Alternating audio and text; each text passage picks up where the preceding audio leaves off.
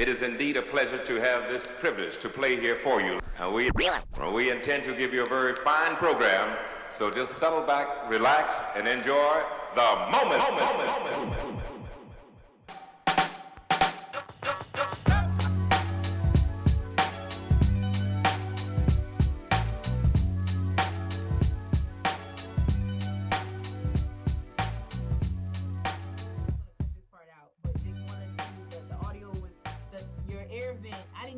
That mic would pick up the air vent from the air conditioner. Yeah, those mics pick up everything. I know, and I didn't have my pop filter on it, so I lost it and forgot to replace it. So anyway, I wanted to just go over your views on gentrification again. Okay, sure, that's fine. All right, so I'll just and then be really informal. So okay, no problem. That's all right, cool. so just go ahead and say. So I'm gonna Okay, welcome, Theo. How are you? I'm doing all right. All right. Thank you so much for just coming back to further the discussion or re-record the discussion that we started last week in Camden as we were riding around. So it was a very, I love riding around Camden with you because you have so much historical knowledge being the son of the city. But I wanted to just revisit what we spoke about, which was the changes in Camden. You got to turn down your volume. Oh, you can hear that? Oh, very much so. Yeah. Oh wow. Yeah, that's they're replaying John McCain's funeral on MSNBC. I understand. Can you go ahead? So let me turn it down. Yes, thank you. Wow. Yeah, this is the Barack Obama portion.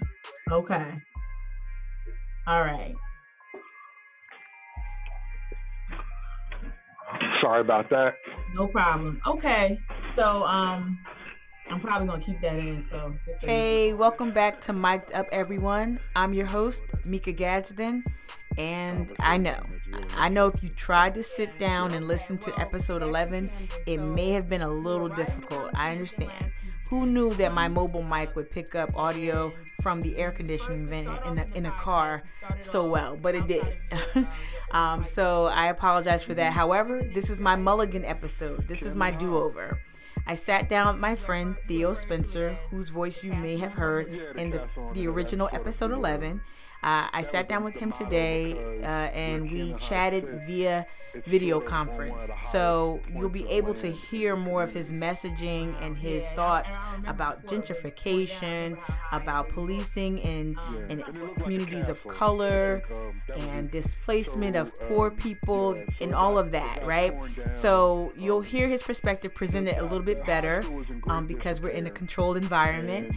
But moreover, like I mentioned before in episode 11, I want to be clear. Camden and Charleston are very different cities. However, there are parallels that I found in terms of the recent changes and the approach that I believe a lot of elected officials are taking in solving some of the more chronic problems. So please listen along as Theo explains the changes that he's witnessed throughout Camden, New Jersey, and hopefully you'll be able to take a little bit some for yourself and think about your neighborhoods and how to empower yourself.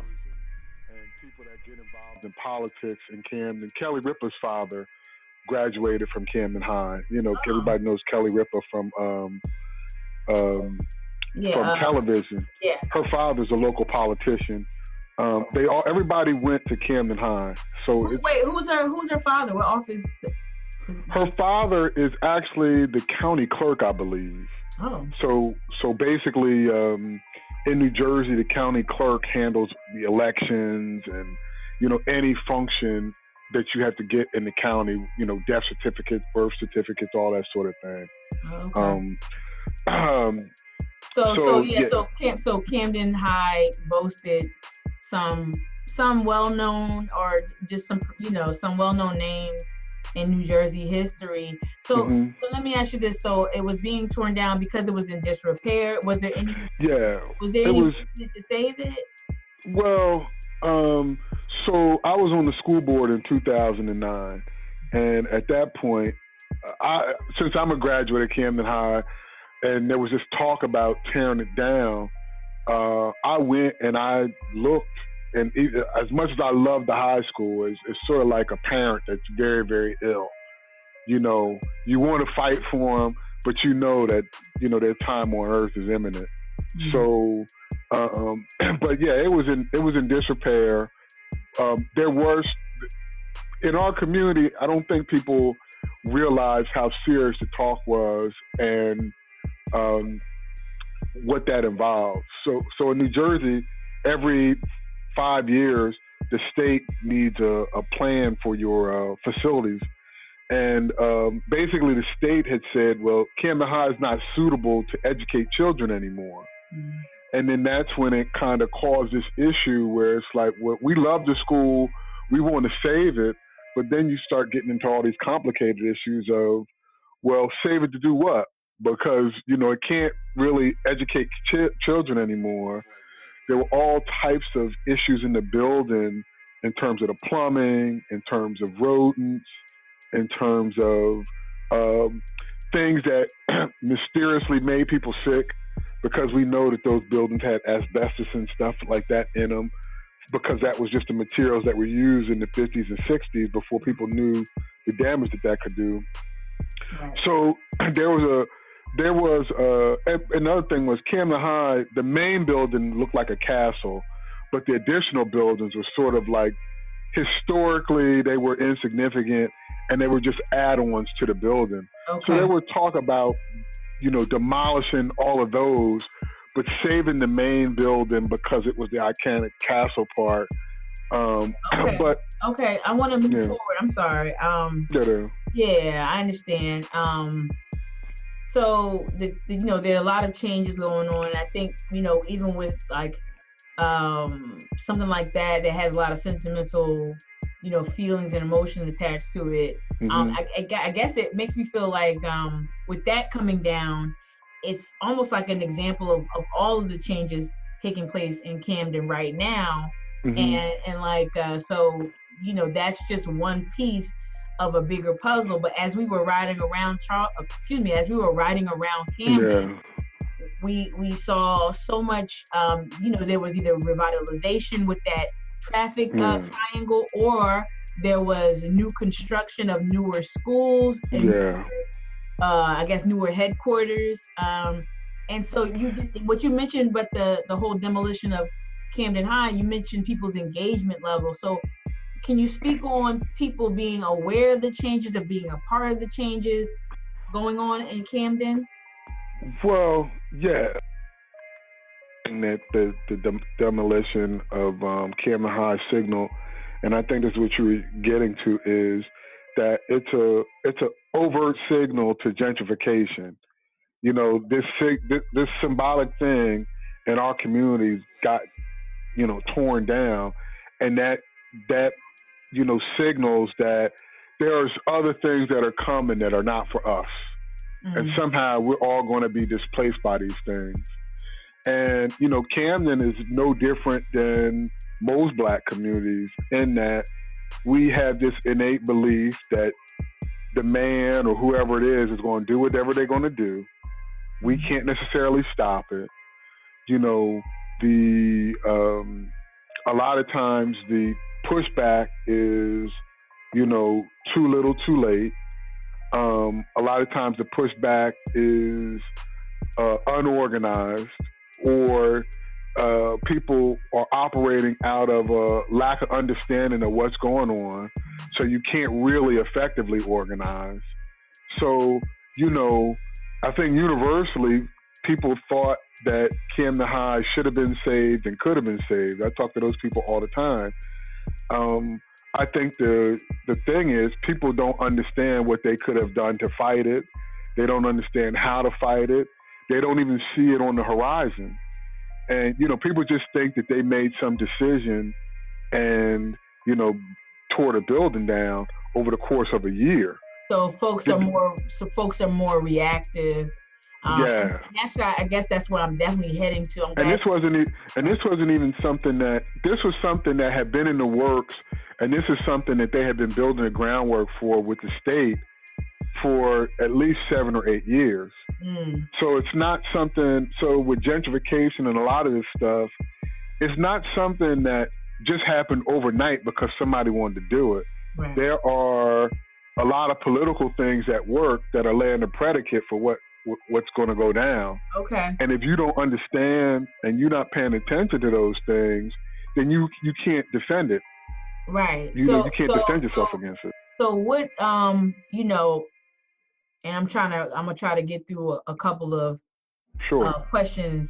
So, what do you think?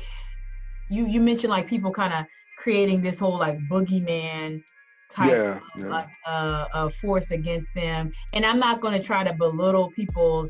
I guess I'm not gonna undermine or I guess underestimate.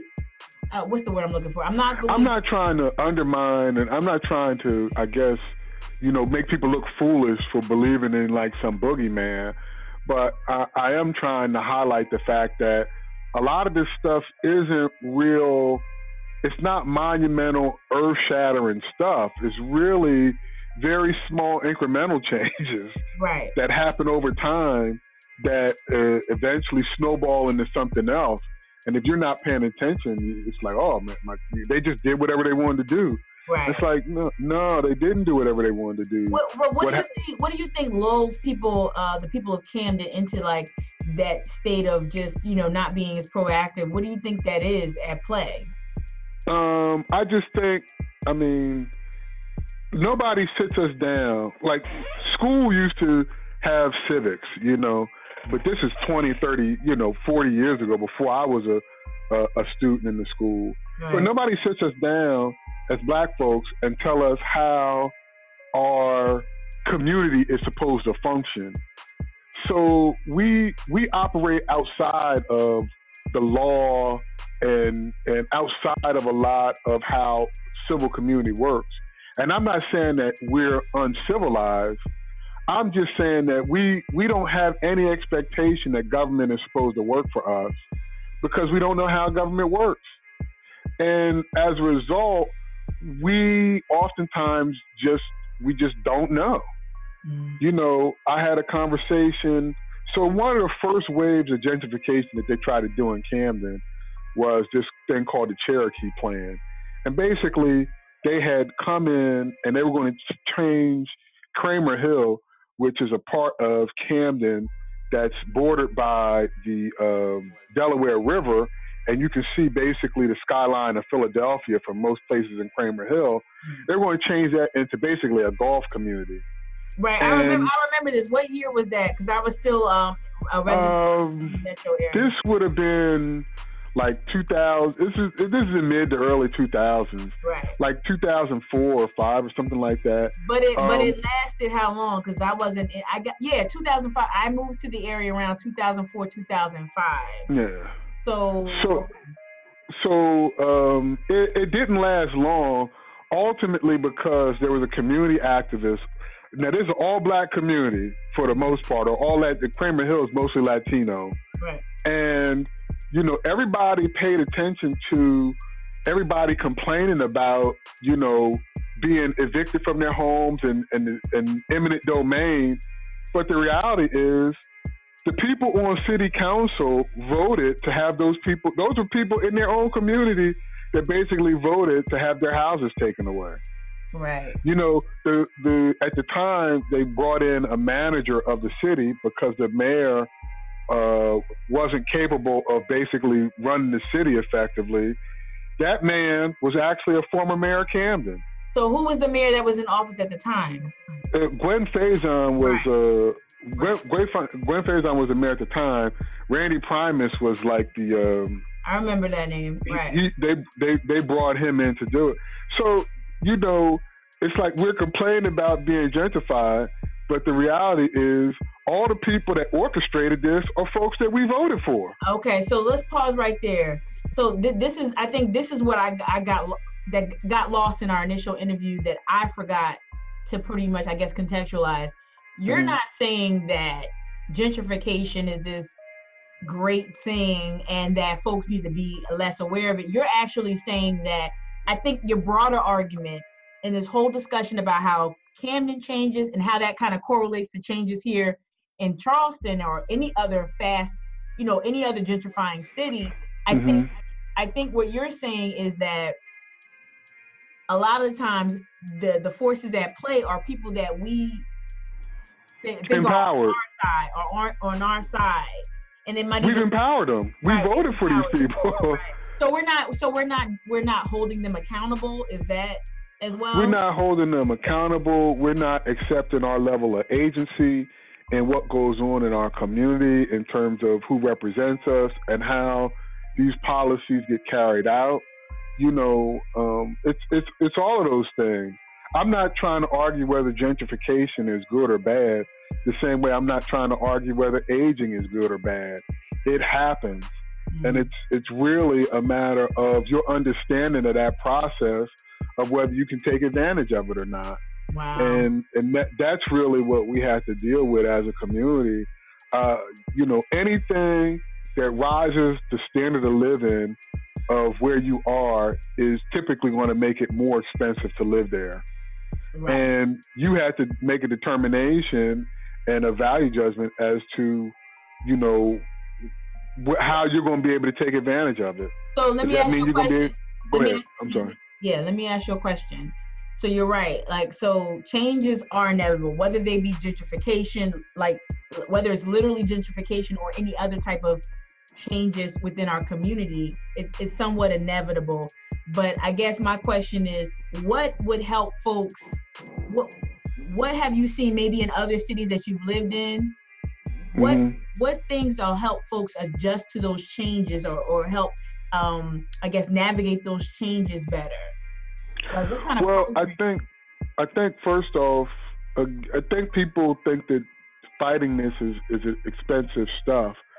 It's not really, but you have to be educated. You have to look at understanding how your community is supposed to work. You got to look at that as seriously as you would look at, getting educated on an illness that you have. When people get these illnesses, cancer or diabetes, they do all types of reading to understand how to navigate that disorder. Well, you have to take understanding your community and understanding the laws and policies and how things work. You got to take that with the same level of seriousness.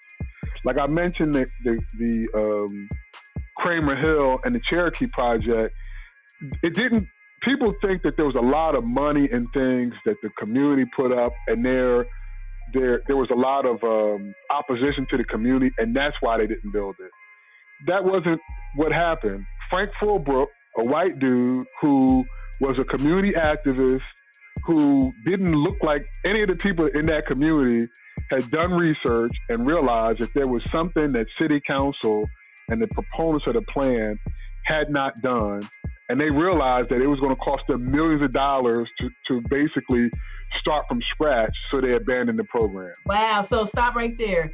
So basically, one engaged citizen empowered himself with information and researched the whole project, found a flaw, and was able to use that and weaponize that against. Right.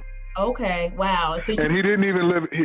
Frank didn't even live in Kramer Hill. Frank lived in North Camden. So I think he lived on Rutgers Camden's campus. What do you? I don't know. I don't know, and I don't want to get too in the weeds about this specific. But maybe you've read the reporting on this, or you can remember. What do you think his motivations were? Frank hated the Democratic machine. Was he Republican? You think he was? No, Frank was a Democrat. Wow. Frank was a very, very progressive Democrat. My first meeting with Frank Fulbrook, Frank famously only had 4 or 5 pairs of pants and 6 shirts. And I remember he was walking door to door, running for mayor of Camden in 1983 or something like that. He was going door to door, getting his petition signed and meeting people. And I remember my family kind of laughing, what's this white dude doing in Camden doing this? But he was always he was just a gadfly. And he was always somebody that sticking his, putting a fly in the ointment of the Democratic machine and Democratic, politics, which honestly is as corrosive right now to me as the Republican politics. Well, definitely. We just have more people on the team. That's all, but it's right. just as bad. Right. But just like absolute power, the cliche. Corrupts absolutely. Yeah. Right. So I guess and that's one thing I've always tried to. I think as of late, I've been very vocal here in Charleston about folks, not just because they have a D by their name, if they are in fact quote unquote liberal or Democratic. It's not. We can't just vote for those who we think are on our side, and if we do, we need to hold them accountable. So it sounds like he held the institutions accountable. Oh yeah. Yeah, and I think that's a great. I'm glad we got to talk about him, because I think that's what we need more. We need more individuals lobbying for themselves, not for any party, not for any party interest, but lobbying for their communities. And even though he wasn't directly in the communities that would have been impacted, he had enough concern and care for what the ramifications of the Cherokee Project would have yielded. Well, more than that, I think he recognized that he could be next. Yeah, right. See, and that's the part that our folks sometimes don't like. If it goes on the other side of town, it could be in your side of town next. Right. I mean, they just practicing over there, but when they come to you, they might have a real thing.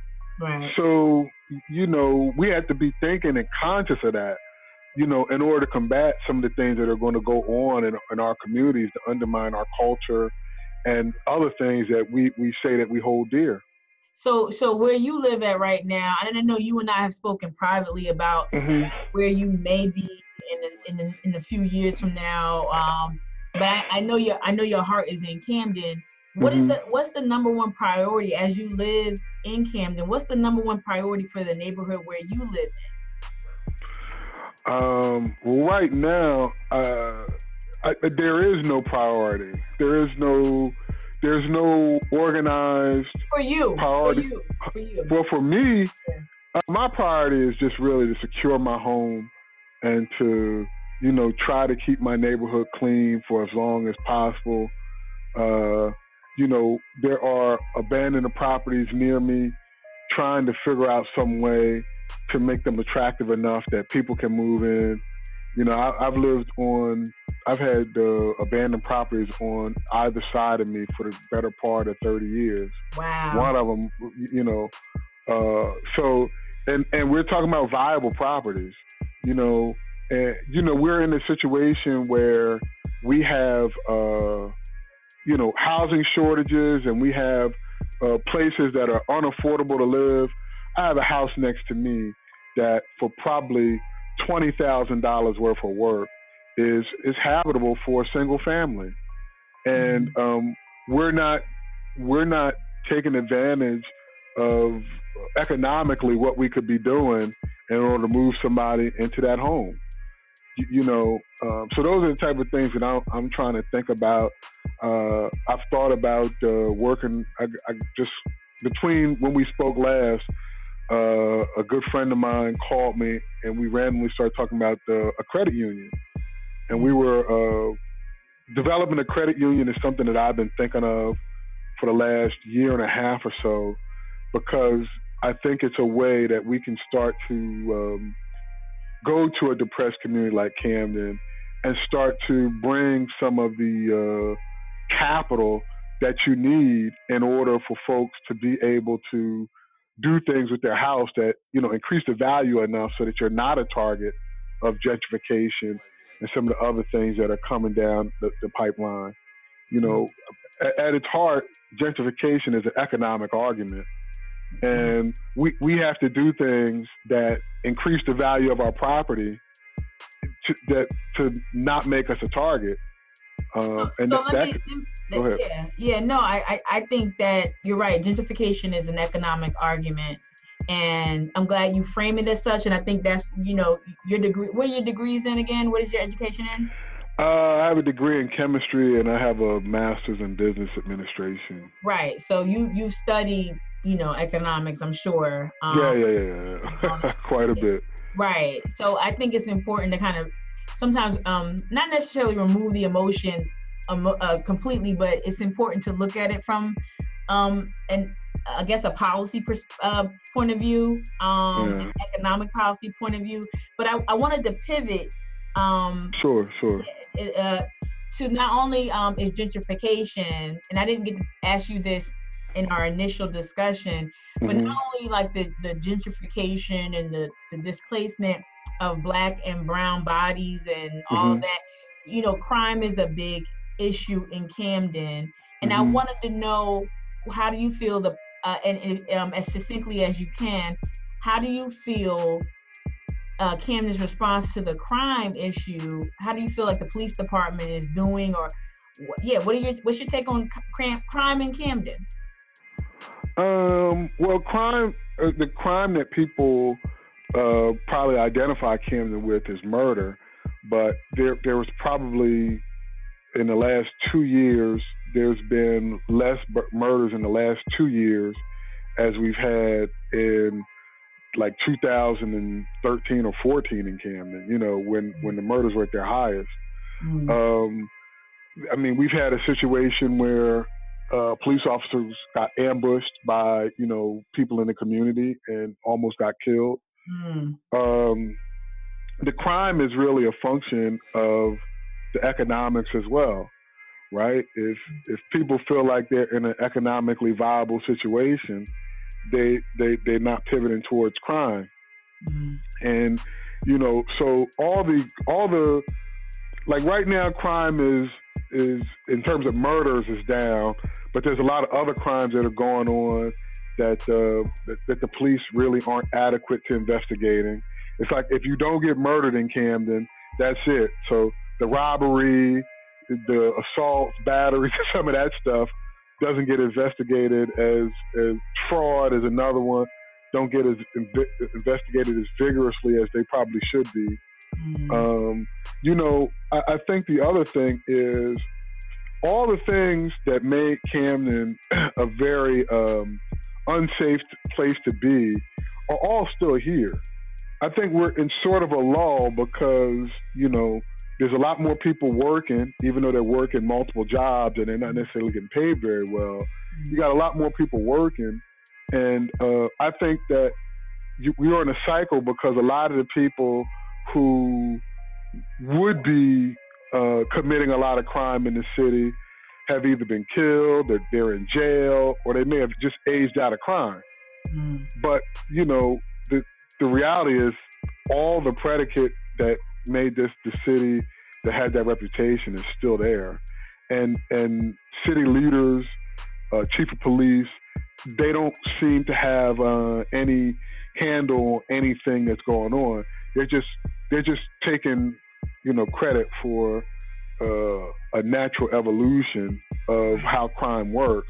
And like, I guess too, like there's a visible increased police presence, and then like you said, they're pointing to in voting areas. Right. You mentioned that.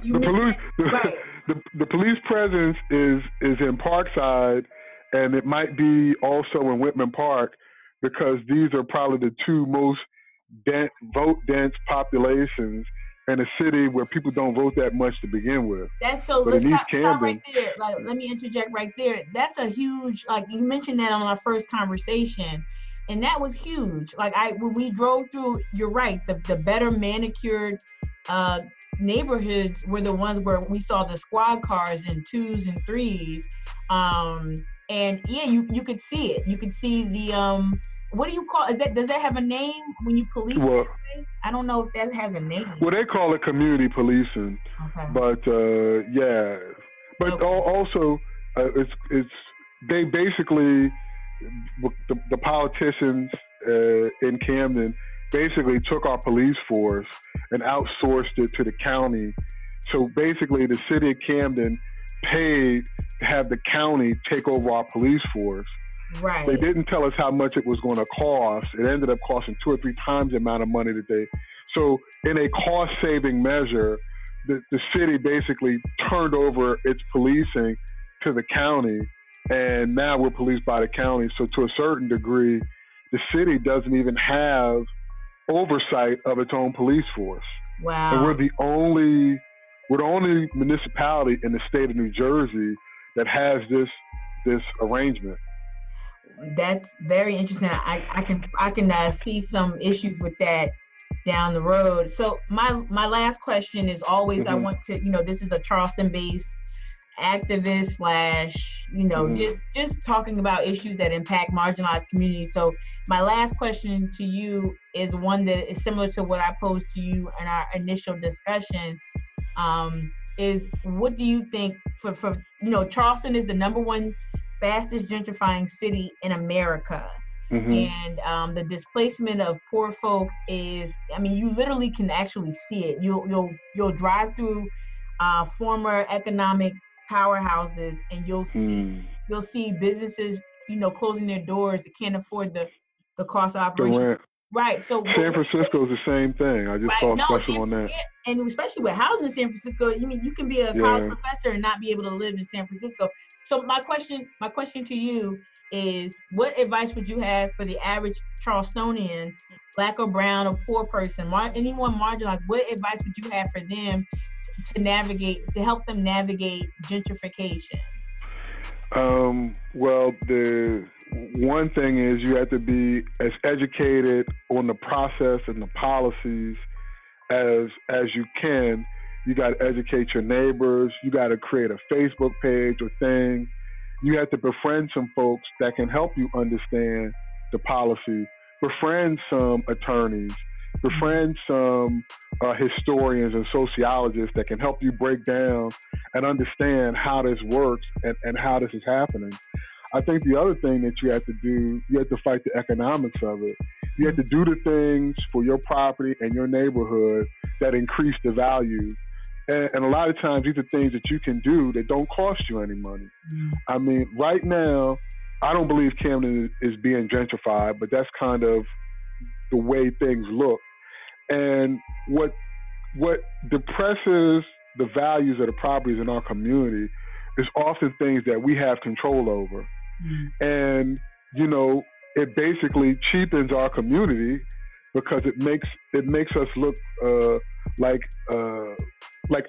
because you have trash in your neighborhood and trash in the house next door to you, I have to discount the value of your property because I've got to account for the fact that I got to get all that trash picked up. Well, if you manicure your place, if you keep your place looking a certain way, people start to understand, somebody there cares about that property. And we're going to have to come up with more money because we can't say, well, there's trash around there. It's the same thing with the dirt bikes that ride through our community. Well, people are going to say, hey, look, I can discount what your value is because you got all these motorbikes riding around with all this noise pollution and the public safety hazard that is. Okay. Well, we have to. It sounds simple. No, I understand. You sound a little get off my porch with the last one. I get it. Yeah, I know. It sounds like that. But black. Let me finish. Black and brown folk just needing to escape some things, and we create our own ways to do that. But like I said, as we wrap it up, though, so you're saying reinvest in your community and leave us with a good word. Like what are you hopeful for? I know it's hard, but what are you after watching? I'm hopeful that watching Aretha's funeral. You have what'd you say? After watching Aretha's funeral, I love Black people. You need hope. Yeah, Can I put my arm around you at the pulpit? No, don't do that. My man was out of control. Look, I will say this. What I'm hopeful about is the fact that there's a crop of young people who don't have a lot of the, they're not carrying a lot of the baggage of, what the old folks are doing. Right. They have access to some technology and stuff. Like, I could only imagine what Martin Luther King would be like with a Twitter account. So there is a crop of young people coming along that get it, and they're a little bit more understanding of a bunch of other things. And I'm just hopeful that us old folks don't get in their way and can have the wisdom and the guidance that can fortify them and put them in a position where they can do things for the community instead of the tearing them down or the constant criticism of what they value or should value. You know, give them some guidance, good constructive guidance where you're helping build them up and, you know, move out of their way. You know, revolution is always a young person's sport. So, you know, we got to empower them, and these people have a bunch of tools that, you know, that they were unheard of 30 years ago. So it's going to be interesting to see, you know, where they take those things and how they use them for good. Wow. Well, thank you, Theo, so much for joining me again. I really appreciate your perspective. Much better, right? Much better.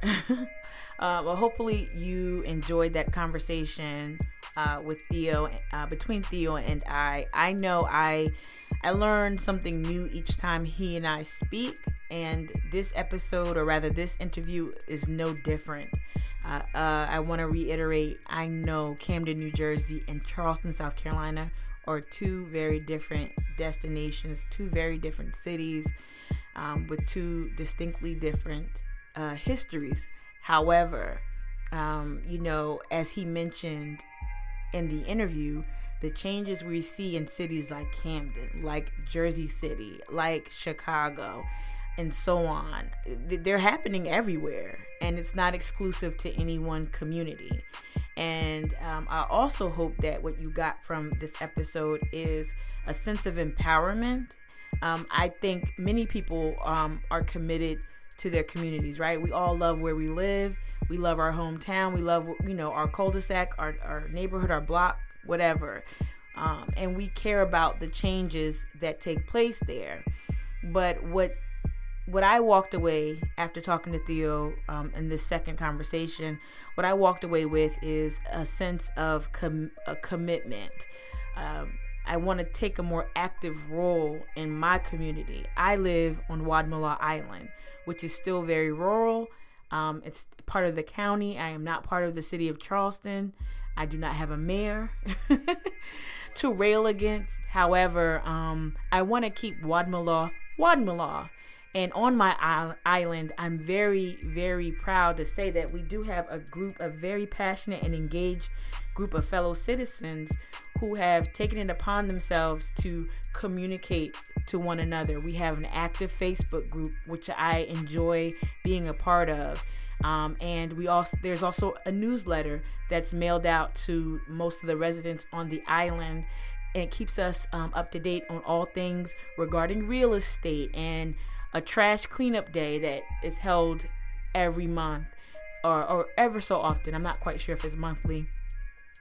But that's just one example of how an engaged community can take it upon themselves and maintain, you know, the things that we hold near and dear to our hearts where we live. And that's just one story. There are so many stories from West Ashley to North Charleston to Somerville, where you hear about these engaged community leaders who have created strong groups and have stopped negative changes in their communities. We've seen it, I think, a couple years ago at the site of the Charleston Firefighters 9. I don't want to confuse that with the Emmanuel 9, but the area that the Sulphur Super Center, I believe it was. It was the Sulphur store that caught on fire, and it claimed the lives of 9 firefighters. And there's a memorial there to honor the lives that were lost. And when I believe a parking lot or an impound lot was scheduled to, there were plans for that to be erected next to that memorial. Well, active citizens in West Ashley said, no, not here. We need something more fitting to go there, if anything. And so they stopped that action. And I'm so impressed by that. And I know I'm not recalling the details well, but I really do want to follow up with that group maybe one day and talk about, talk to them about what they did to stop that change from happening. But they saw something they didn't like coming down the pike, so to speak, and they stopped it right there. And I hope we all do that. I hope we all stand up to change, no matter what interest we have. Hopefully we're more interested in each other's well-being and keeping our homes, in our hands. And it should be a nonpartisan issue. So that's something I took away from this sit down with Theo as well. I feel more empowered and more committed to being part of the positive changes, or the leadership in my neighborhood. So thank you for listening. I am working on a very, very important interview coming up shortly. I'm excited about the next couple of episodes that I have planned for everyone. And so I appreciate you growing with me. And I like to keep up my mistakes, even if my audio isn't perfect. I like to keep them up because it shows growth and it shows the realness behind this grassroots effort. So thank you so much for listening. Please look out for Charleston Activist Network at upcoming events. Again, September 22nd. I myself will be hosting a very special live music event. My friend Benny Starr, aka Benjamin Starr, aka Fitz, whatever you want to call him. He will be recording his sophomore album live at the Charleston Music Hall on September 22nd. So I hope to see you all there. Information to his show will be linked in the description of this episode, as well as all over our social media. So that's Facebook, Instagram, and Twitter. And of course, you can find out more information and more behind the scenes content on our Patreon page. So if you want to support your girl, you want to just support this platform, which is the Charleston Activist Network, please consider becoming a subscriber on Patreon. You can even just pledge $1 a month or do a one-time donation of $10, whatever you want to do.